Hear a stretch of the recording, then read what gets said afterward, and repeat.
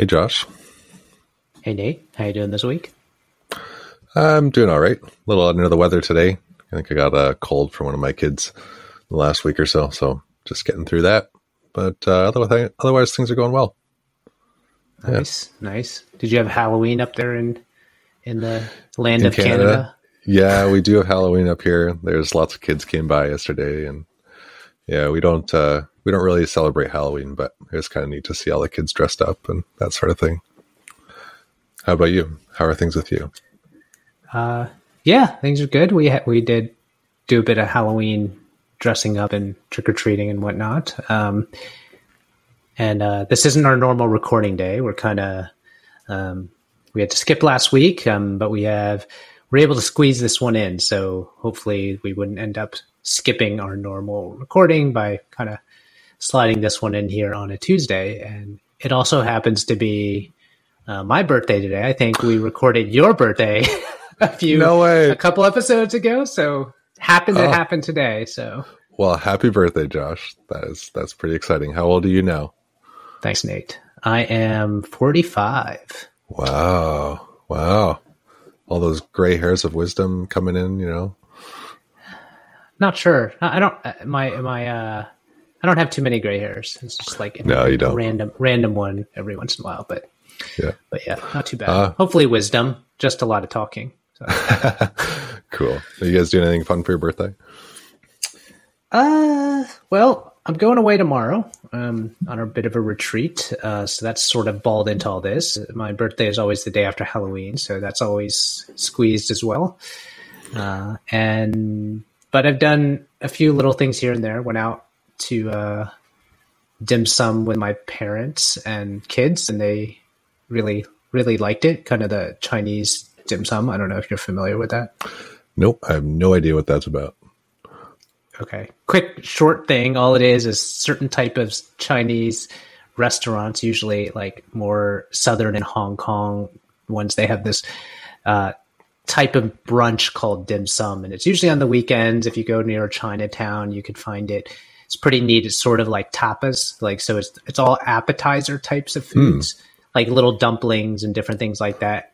Yeah. And the novelty is they come around in carts. So you basically are just sitting there and you pick out what is interesting to you or what looks interesting. And if you've never been to one before, you might ask, what's in that? but it's all usually that type of affair. So it's pretty fun, interesting to kind of pick from the cart, and they just mark up your card and then you just pay. And most of the things are, $3-4 per little thing, sort of like, again, just a buffet of appetizers that you get to pick from. So. Oh, fun. That sounds like fun. I bet your kids love that too. Just they get the choices of so many different things. Yeah. Highly recommended if you, I think you probably get it in, I think, doesn't Toronto have like a Chinatown as well? I'm sure they have. Pretty sure. Yeah. So, I would advise going with someone that's gone before so they can help advise you. Don't get too unexpected. We'll have to do that sometime, Nate. So sounds good. Cool. So what do you want to talk about today? Well, I was looking through, I even forget what MicroAcquire, and looking at a couple of different businesses in there, and wondering, would we buy this or would we not buy this if we had the opportunity to do that? And so I thought that could be fun today. Just kind of go through a couple of different listings on MicroAcquire and what are some upsides that we see, and would we buy it if we could or not? And what do you think? I think it'll be fun. I mean, you sent a few over before the show, and I think so. At least we had time to kind of read up and talk about our strategies for these various ones. I think I just looked at the 3 you picked, so hopefully we'll cover them all. Maybe not. Maybe we'll extend the episode, make a 2-parter or whatnot. But yeah, I think it's fun. I think it's definitely interesting because there's more of this now. MicroAcquire is super interesting because sort of what they've done to that market. That's probably a whole different episode as well. But the whole micro PE, the whole especially second time founders are often looking to, now that they have operational experience and kind of know what to look for, they're looking to kind of leverage buying something instead of starting from a cold start. Yeah, for sure. And yeah, I think this will be fun. So yeah, we've got 3 here. We've got a GitHub app, we've got an insurance app, and we've got video editing. So I was thinking maybe we could hit them in that order, unless you have a preference. No, that's fine. So what do you think of the GitHub app? All right, so maybe I'll just say what it is. Yeah, read the top level description. So all right, so the top like one-liner is a GitHub app that helps software development teams improve their test automation. And so when I read through the description, it talks a lot about flaky tests and improving developer productivity. So it seems like that doesn't actually do the testing, but it's like an add-on for testing to help you, reduce flaky tests or deal with them or manage the whole test pipeline better. Okay. Is that what you understood? That's interesting. Yeah, roughly. I guess that's not, I didn't, what's funny is I didn't think too much of the details of what it is. I kind of just thought test automation market and then GitHub Marketplace. So those are the 2 big things screaming out to me, but I didn't get into it too much of the detail of what this one is. Cause like most of these listings don't tell you the exact company, but they kind of work around it and kind of tell you some details, right? I think it is important though to realize that this is part of test automation. This isn't the full test automation. It's not like this is a test solution that does everything, because I think that limits what you can do with it. Or maybe your upside is you want to expand out to do all testing. I don't know. All right. So are you in I guess, what camp do you sit in? Is this something you're interested in? Maybe what we should do is like, are you interested in learning more? What would you ask? What would you try to figure out? I'd move on. Like it's probably in those 2 camps. So yeah, I think it is interesting. I think I would want to ask a little bit more. Like ask the founders, like for example, I think they have one really giant customer that they noted in the description, which is making up a large portion of their revenue. So that's a little bit of a unknown for me because, who are they and are they going to stick around and all that? But I do think this is interesting because I think there is a lot of room in the test automation market. And I think there are a lot of ways you could grow that. And I have some ideas around that, but maybe that's a different topic. No, that's good. We probably don't have to dig too far in. I know it is an area of interest for you. So we did talk about you like technical complexity, you like solving those types of problems. In addition to you have an interest in the test automation area anyway. So was this how you stumbled upon this one as well, or you're kind of just looking at listings and this one, of course, kind of spoke to you a bit? Yeah. Well, I went through the list from top to bottom, and it was the first one that, it wasn't too far out there. Like it wasn't like a hard pass. It was more like maybe okay. That's why I picked it. What do you think of it? Would you be interested in learning more about this one, or would you, right away pass on this one? I would be interested in learning more as well. I do think where I dig into, of course, is definitely try to sinking into who is this, because I feel like you can go on this GitHub Marketplace, probably reverse engineer and figure out who this is. I know you can subscribe and like reach out and probably get more details, but anytime there's a anonymous or roughly anonymous listing, I feel like I could reverse engineer. So yeah, I'd look at that. One of the things I'd definitely be interested in is, like it seems like the GitHub Marketplace is a large source of where new customers, their acquisition strategy, so where new customers are coming from. So I'd be interested on how they are positioned in that marketplace, how they are, because they do list some competitors. So how do they measure up to those? Are they like the leader in those areas? And I'd love to understand search queries and like basically how valuable is this distribution channel that they say they have, right? Yeah. Yeah, totally. I thought that too. Like, are there other distribution channels that would line up really well with this? And I know developers are a hard group to market to, but like you're talking about, like even if you had some SEO strategy or something like that, maybe there's something there. Yeah, I guess the other areas I would look into too is like probably an understanding of churn, like how long do customers stay type of thing. In addition to, I think, like you mentioned, where they fit in this. You've mentioned that they're not a like test suite. It's sort of like an add-on on top of that. And my wondering as well is like, what is the upper bound cost? Or sort of, I wouldn't say upper bound cost, upper bound value of what this could be to someone. So it's, people always say charge more, but yeah, could you? Being inside a suite, could you? Right? Yeah. What is the real limitation on how much this could be worth to a developer or a team? So yeah, and there might even be like platform risk too, right? Like if you're doing something that's like a sub part of a suite, maybe one of the big players comes in and just implements you. And then, you don't have any market share anymore. Right. So yeah, a deeper area I'd go into is like, okay, how would people find this outside of the GitHub marketplace? Are there other marketplaces to put this in? And or going back to my SEO calling card of what sort of search terms and how competitive are those search terms? So that's probably where I'd lean into. So they did mention churn, and they did say it was below 10%.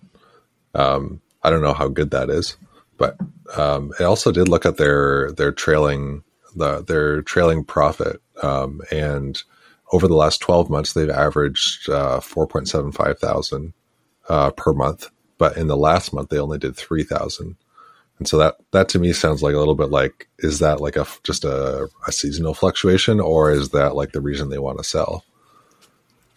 Yeah, I guess I wouldn't lean personally. I don't lean too much on the trends. I think it is interesting because they do have that one large customer. So how is that accounting for in those numbers? But oftentimes some of those trends to me are more indicative of the I guess the operational strengths of the current founding team, right? And so I think, adding growth in marketing and other things are things that I feel like that's actually a good opportunity, because it may look undervalued outside by just from a pure number perspective. But that's where I think I could add to those things if I understood them well. Like what is the true asset I'm building? That's what I was like honing more towards what is the product and what are the current distribution stuff versus like how are the actual numbers. So yeah. What do you think about, and this is going to sound very developer-y, what do you think about like investigating the user experience and like if there's room for improvement there?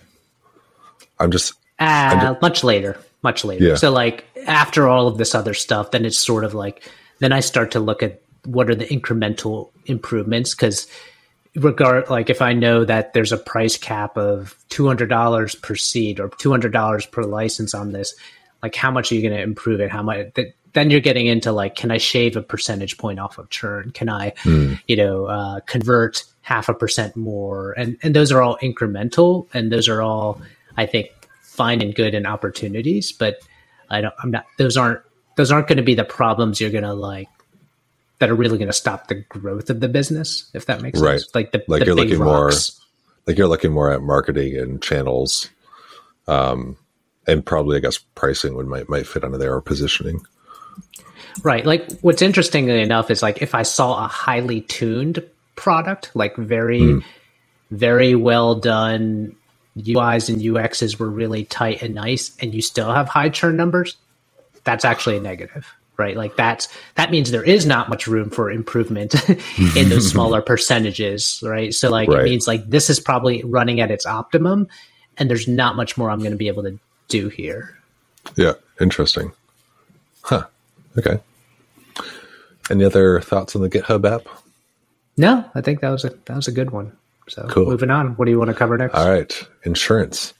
So let me just pull up the description here. A SaaS focused on intelligent insurance claims scheduling and management.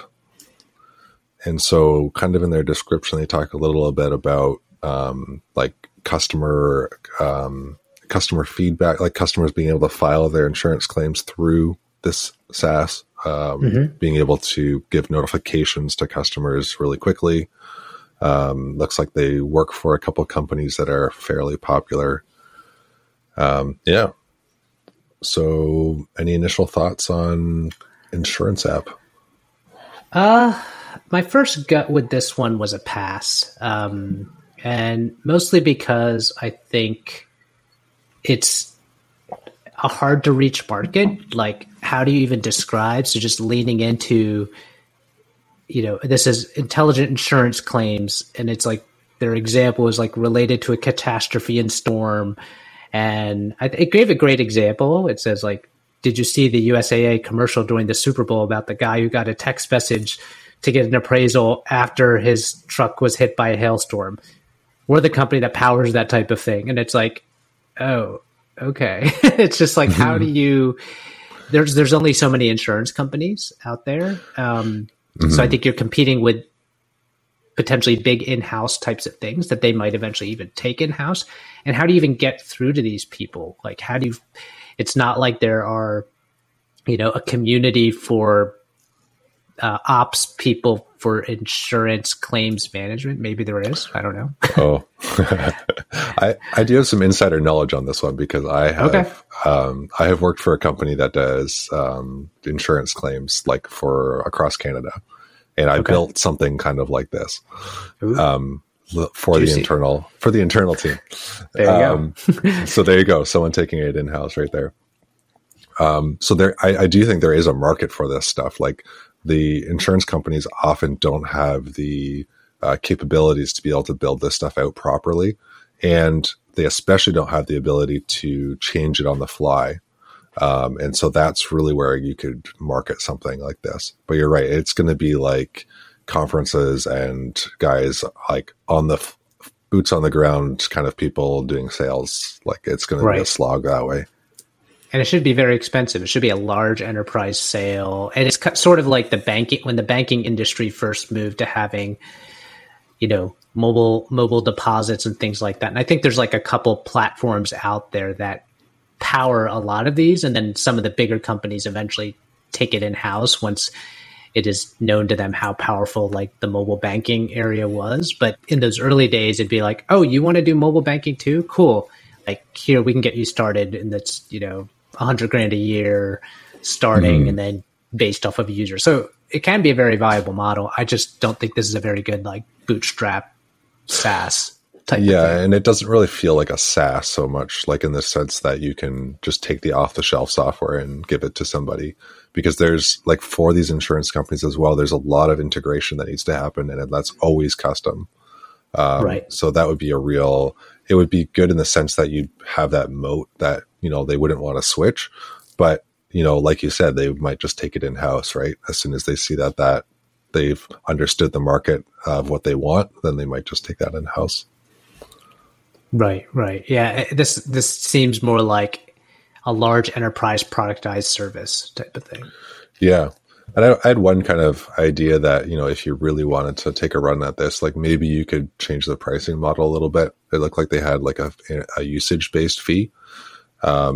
And just thinking that it's an insurance company, and when there's usage, they are getting dinged in many other ways, right? Like, they're going to have to pay out claims and whatnot. So maybe it would be better to do just like a straight monthly fee with no usage in it. I don't know. Yeah. Yeah, there could be pricing and packaging things in there, but I guess I would worry about like the cost to acquire one of these types of customers. Yeah. So cool. All right. Next one. Next up is video editing software. And so this is a video editing SaaS product for content creators, coaches, marketers, influencers, businesses, and more. And it is a video editor that does captioning, resizing, trimming, animations, and more. They really like that term, and more. Just something that kind of jumped out from the description too is that they have a lot of freemium users, and their last 12 months, they're 1.1 million in revenue. So they seem to have some scale, and kind of interesting. Okay. There's a lot of profit in that too. So I do wonder about those numbers, but it is interesting. Yeah, I do kind of like that profit in that number compared to the other two. Like I was a little worried about the other two where it's like, I think they had like 50% margins or less. I was kind of like, what's so expensive? Like SaaS is, the traditional SaaS maybe doesn't have very much cost. Yeah, and that's why I wonder about how they're doing that equation, because it's like some people, how you calculate this stuff, cost of goods in SaaS are technically really low, but some people include support people. Some people, it's right. Marketing. It's all these other things where I don't know if that profit line is truly like cash flow profit line, or is it like, of course, if I stop spending on marketing and all these other things that are actually like creating the new revenue, anyway. Yeah. So those numbers are always hard, and those would happen in due diligence, I think, digging into any of those. So, yeah. So do you want to give your assessment first? Sure. So I thought this is kind of neat because it seems to have a lot of people using it. I thought that could be kind of fun, like just purely fun, not necessarily a good business decision. I would kind of shy away from it from the sense that this level of scale on a video editing software, which seems to be like a commodity to me, doesn't feel like it's in my wheelhouse. Like it feels like you're playing like a popularity kind of game, or like some sort of like social influence kind of game, and I know just about nothing about that. So that's why I would pass. Okay. What about you? I too would pass. I do think it seems very crowded, so a lot of the same reasons. I also have the hot word of commodity in there. So I would, and I also think that just it is a tool, right? Like, people often talk about like tools versus solutions.